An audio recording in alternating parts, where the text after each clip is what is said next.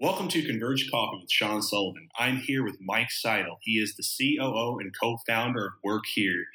Mike has split his career between sales, marketing, and building software. Prior to building Work Here, he founded Indie Associates, Virtual Payment Systems, and Professional Blog Service. He also served as the Director of Development for Direct Employers Association, where he helped architect the National Labor Exchange and served on the board of directors for the HR Open Standards Consortium. Work Here is the first mobile job app that pulls the full power of your smartphone or tablet to work, finding nearby places to work. It works on the web, and so you can find jobs on your laptop or desktop computer too. It literally is a GPS-powered job search, makes it easy to find opportunities near where their phone is. And here's Mike Seidel. How's it going today, Mike? Pretty good, Sean. It's good to see you again. And one thing that your listeners might not know is you actually were part of our team at Work Here for a while, and it was awesome. Yeah, I'm really glad to see you doing what you're doing now. There are days where we sorely miss having you on our team. I was like the makeshift marketing guy. If development couldn't make it, I tried to make it on the outside. That's really important. If you're a true startup, there's a lot of things that go on where you've got to improvise. You've got to test things. And one of the things that was really exciting about having you on the team is we were going through this great period of experimentation and figuring out what worked and what didn't work.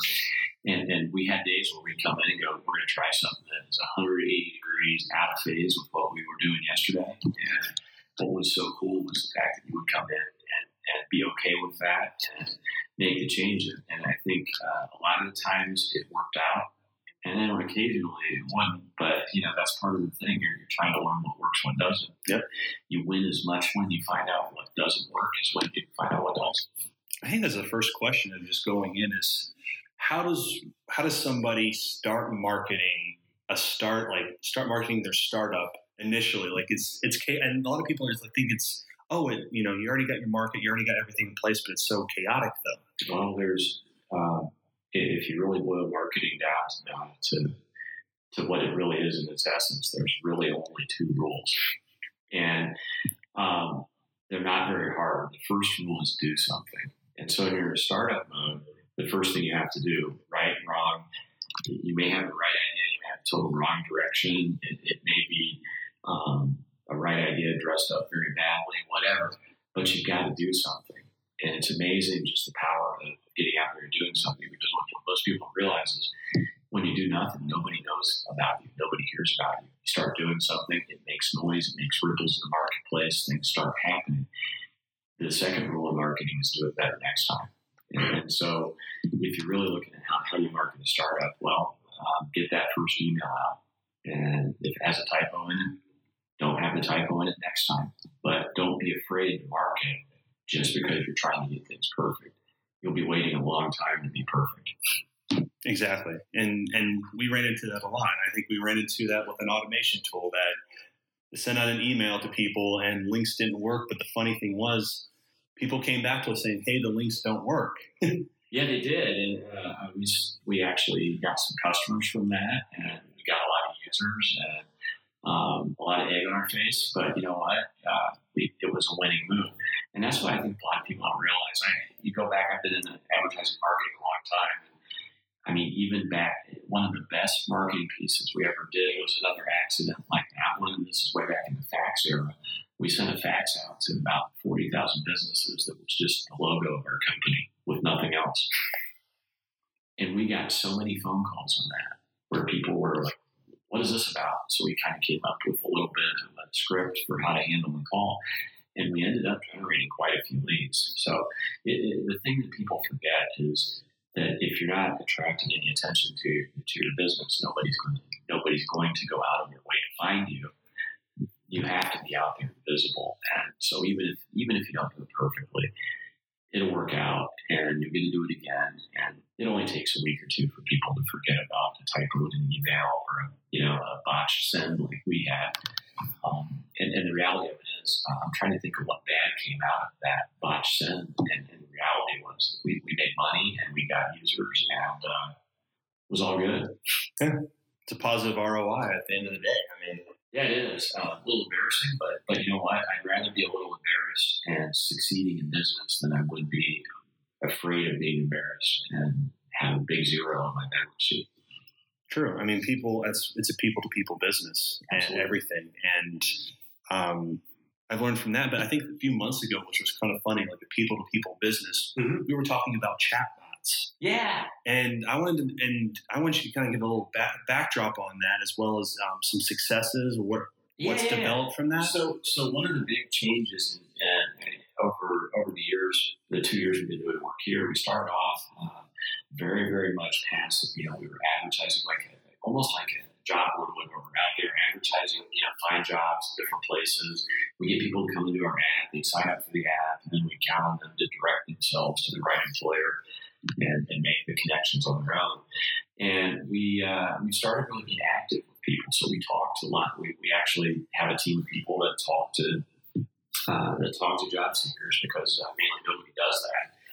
And we're able to direct a lot more people to our employers that way. But the thing that's really amazing is people like to talk to people a lot.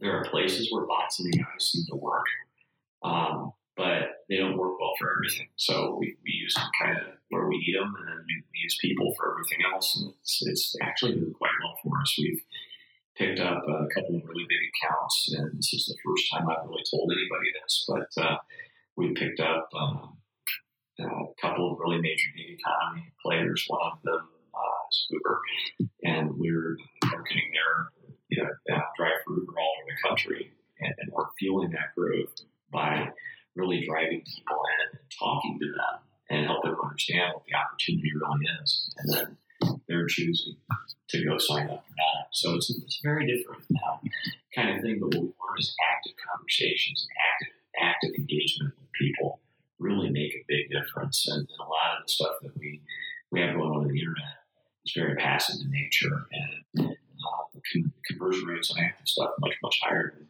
inactive. Oh, definitely. And I think you brought up something that was really interesting with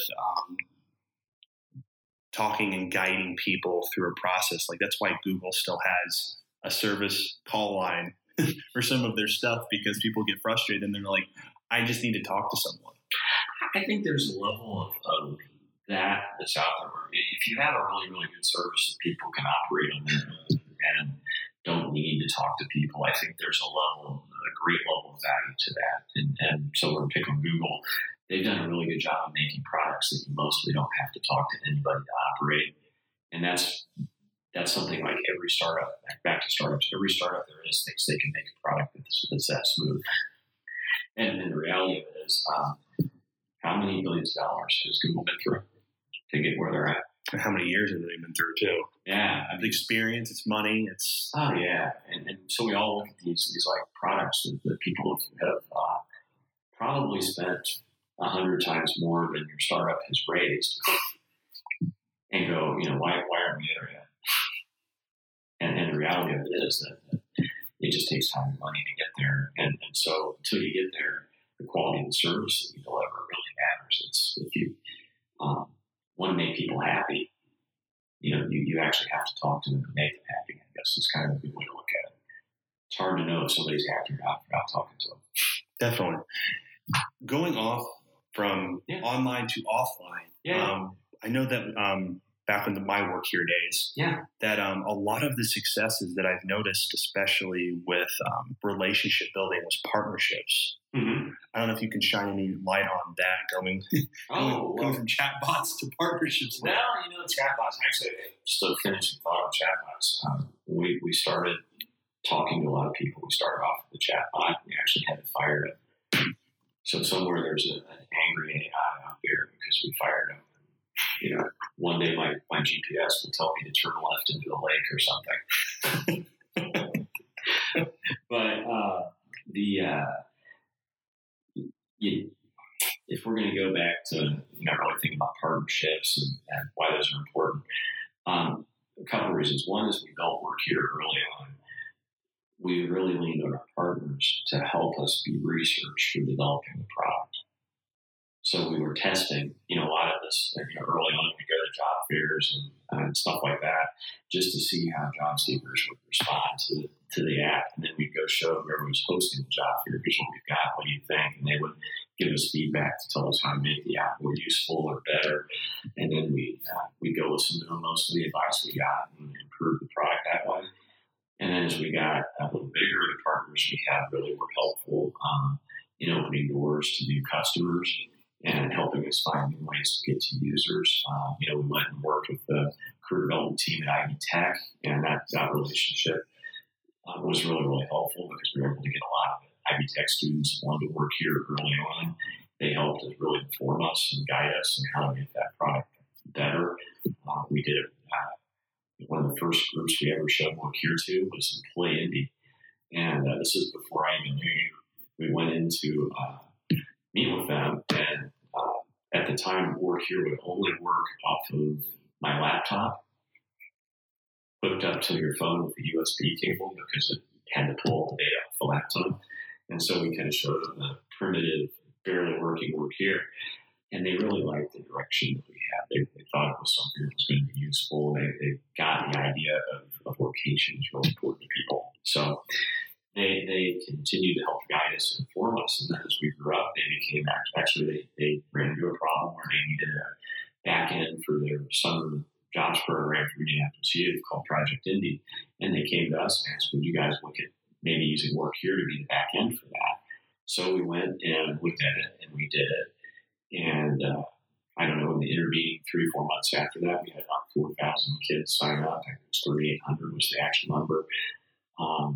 And by the end of the program, out of 3,800, 2,000 of those kids had actually found jobs. And so it was a resounding success for everybody involved. We're doing it again this year. We're actually ahead by almost 1,000 signups on the program.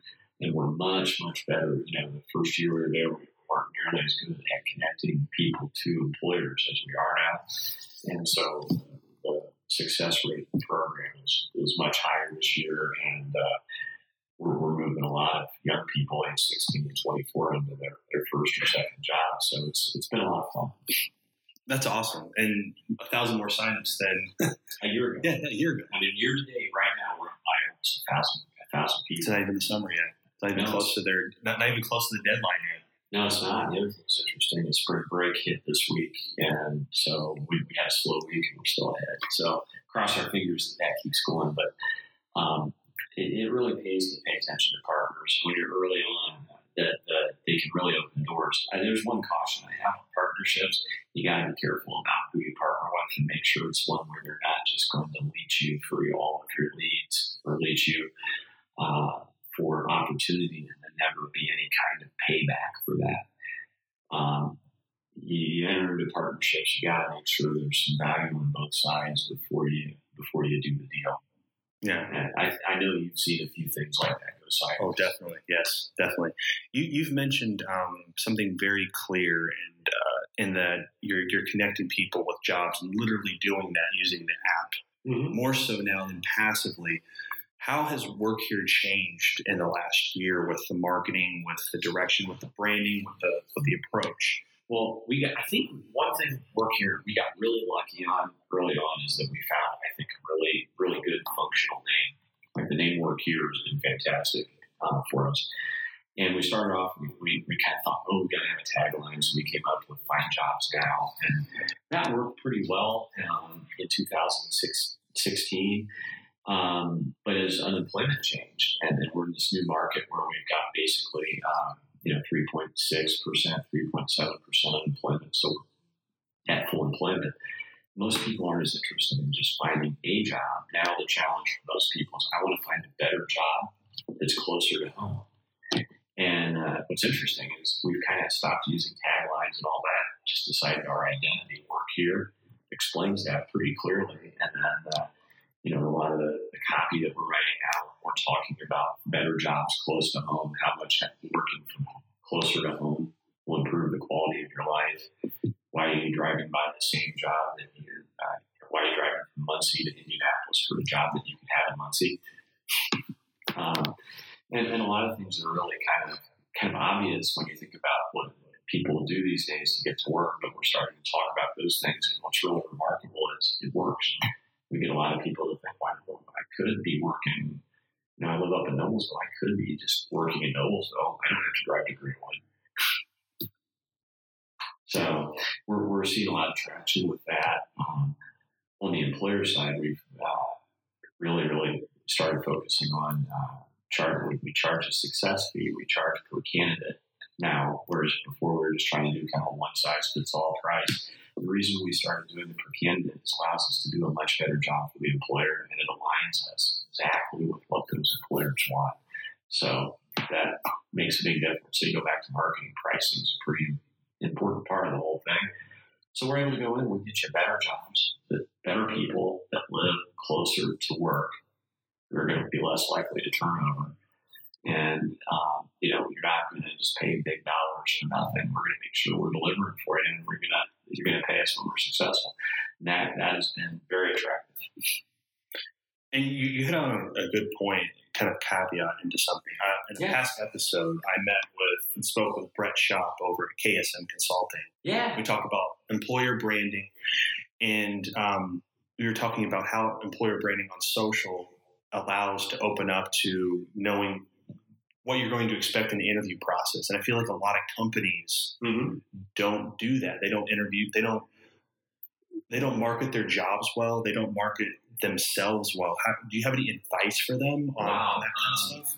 Wow, we could spend like a week on this topic. But so what most people don't understand about their brand is that you have your company's brand.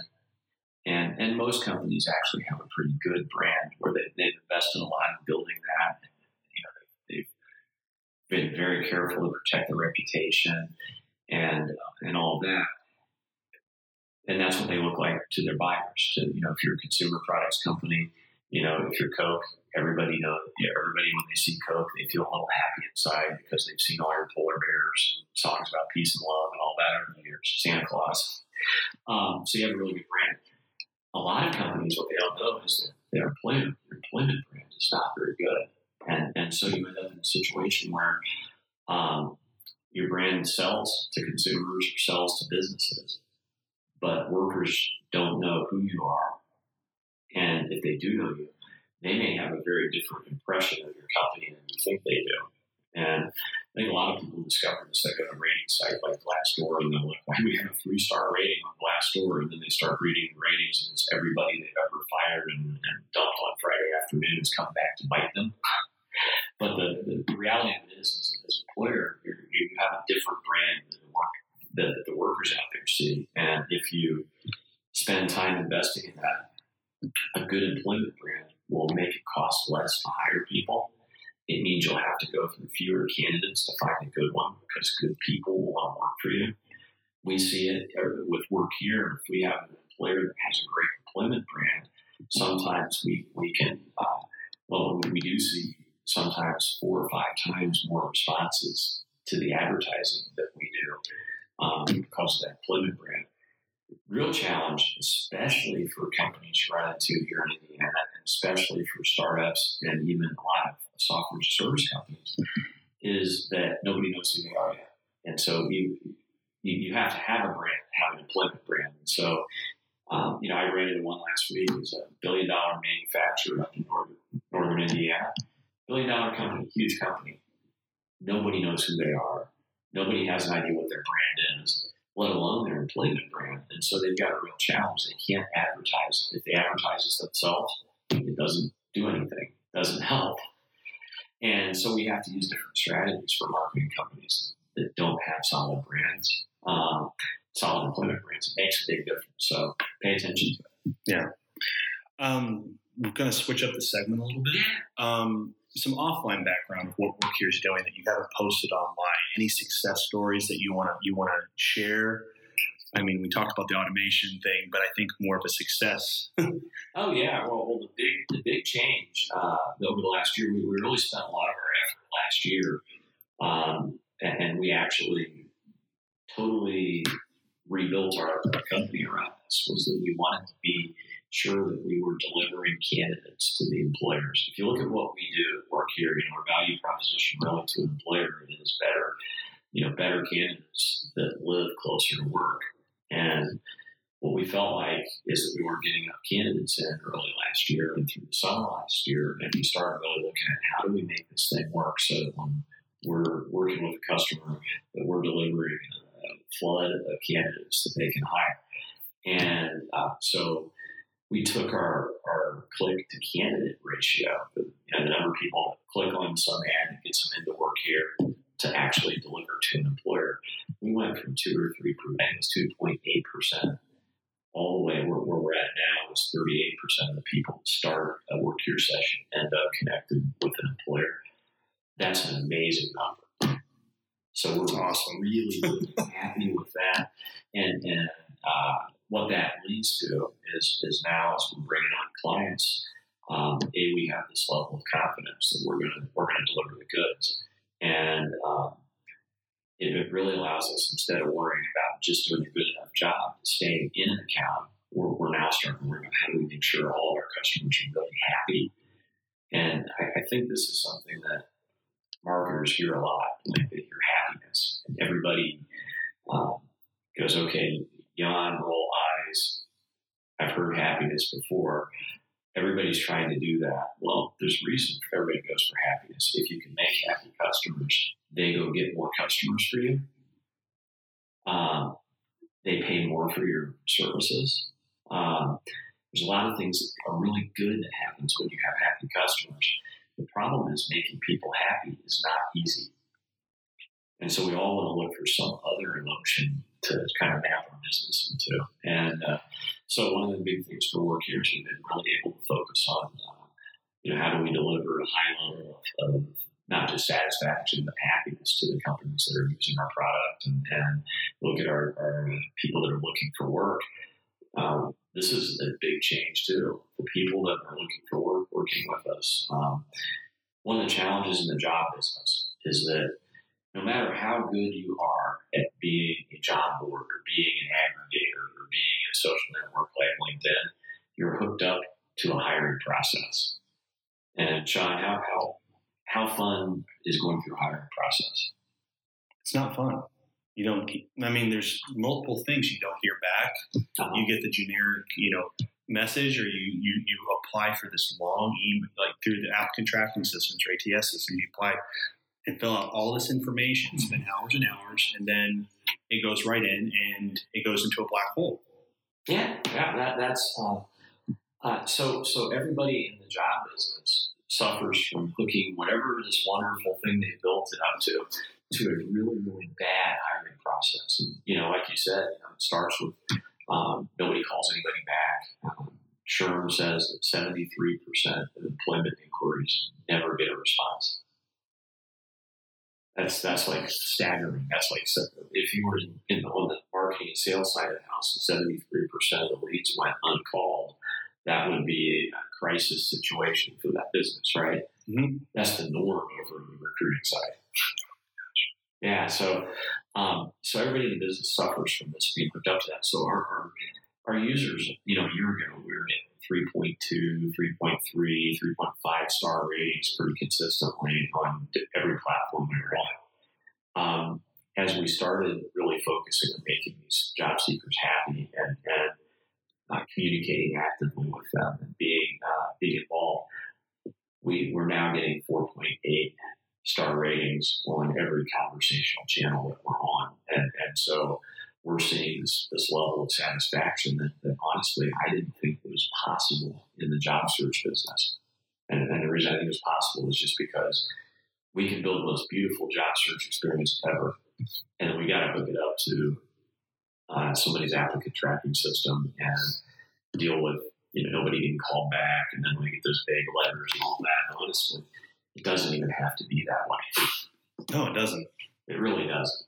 I think that's what a lot of people don't realize is recruiters and HR people are searching for these people, and they just go that route, and they think that's going to happen. Well, and then Work Here provides that connection to a live job seeker, to a live recruiter, or a person who is hiring.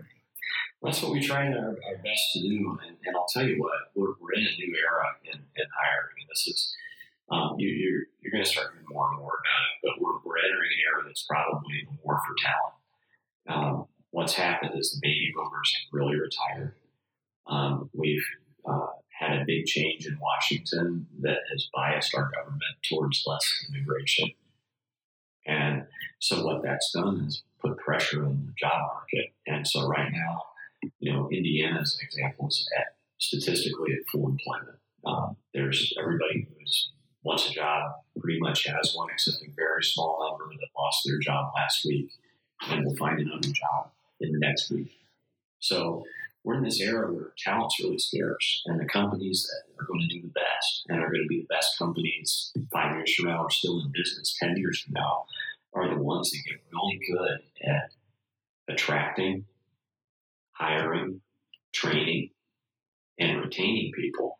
And right now, a lot of employers are still thinking we're in the middle of the recession, and they're still worried about filtering every possible person they can filter out of the pipeline. They don't go very fast. A lot of companies think that you can wait for 3 or 4 days to call candidates back. And in this market, if you call candidates back in a few hours, you need about 1/3 of the number of candidates to fill a job than you do if you call them back in a day. So the speed you call people back and engage and go, yeah, we'll interview you, get them in for the interview, and then get them hired makes a huge difference in the quality and quantity of talent that you can get. And it's not just at the entry level of the market, it's the whole thing. The faster you go, the more likely you are to get somebody to commit. If you wait, remember it's full employment and everybody's hiring, so it's really easy for people to go find another job somewhere else or another better opportunity.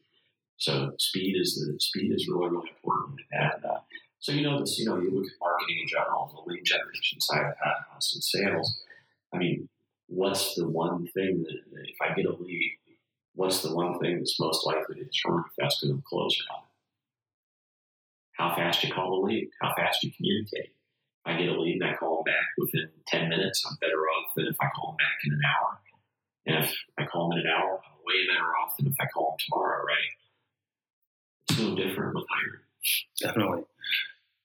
Well, thank you for sharing that about, we've gone from chatbots to 2 rules of marketing to brand to just the workforce, I think, development or the workforce itself. Now we're on to the segment where I ask each guest 3 questions.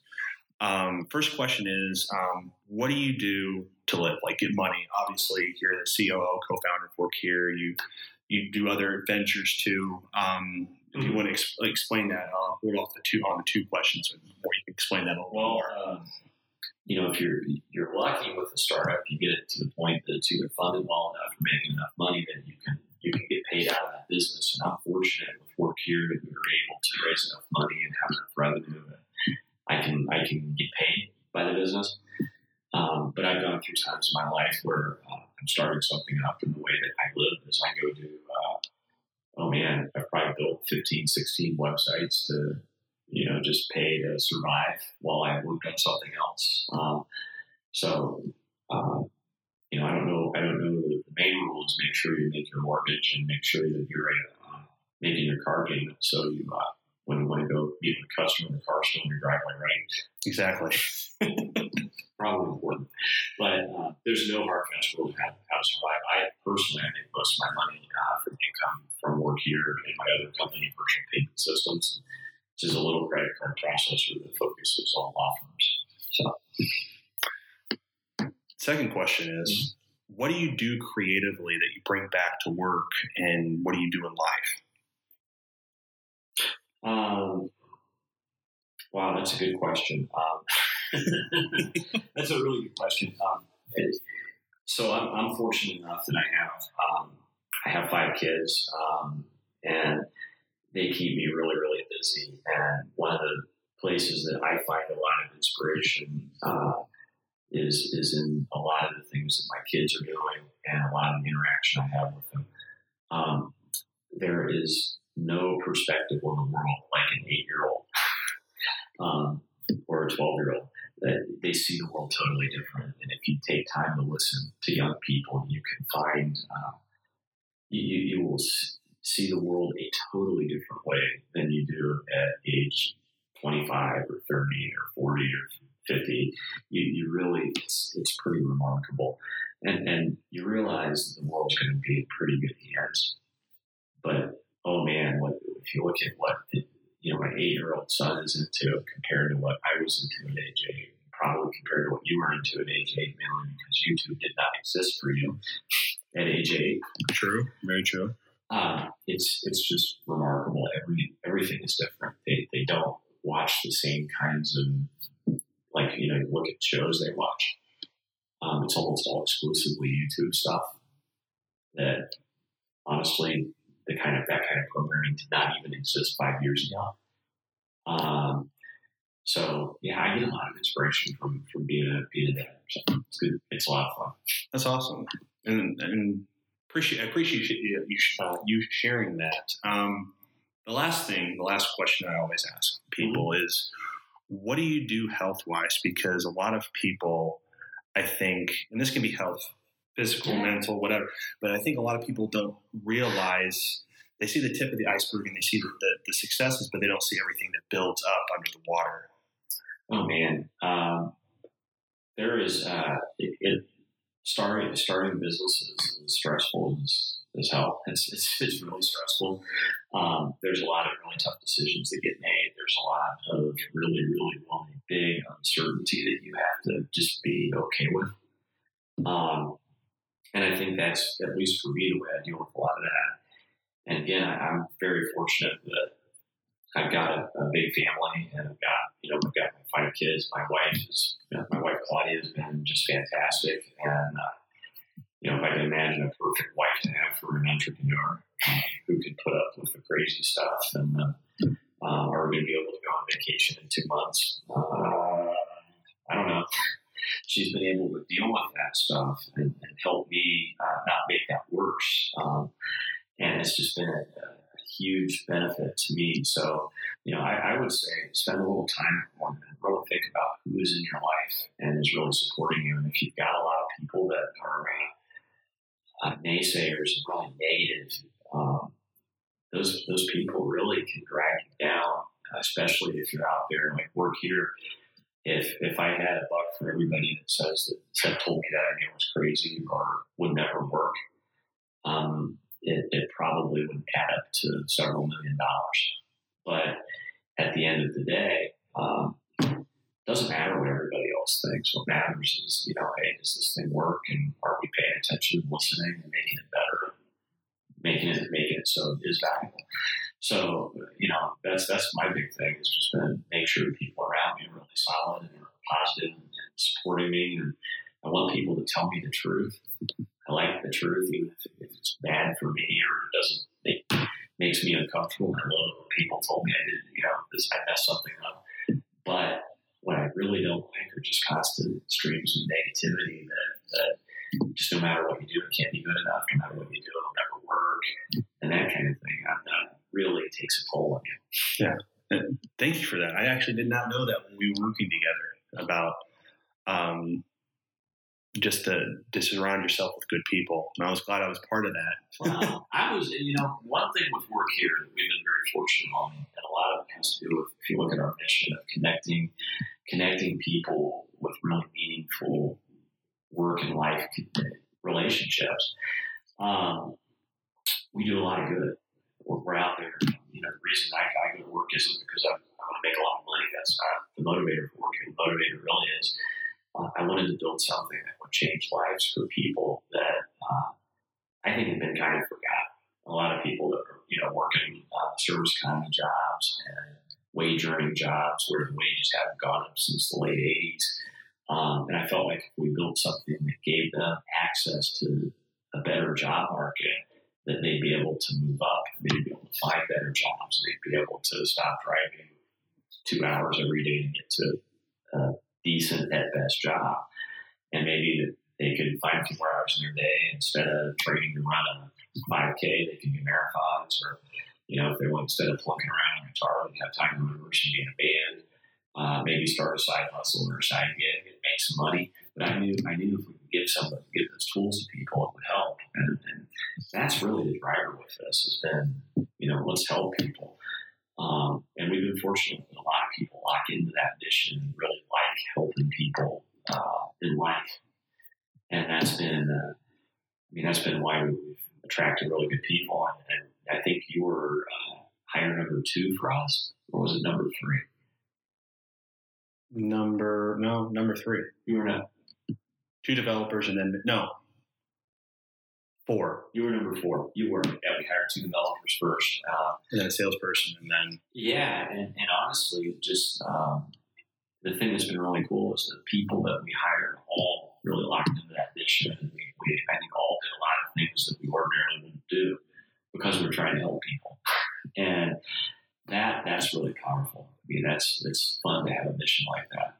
It certainly is a lot better than ideating to find a way to sell 20% more socks next month. Oh my gosh. That is true. Well, Mike, I really appreciate being on this episode. I think the Converge Coffee drinkers would love your insight, not only with marketing and jobs, but also getting to know you more about, what's your passions, what like in life, what actually matters. So I really appreciate it. Well, thank you, Sean. I'm a big fan of what you're doing, and I'm looking forward to lots of great things in the future with you. Okay, thank you very much.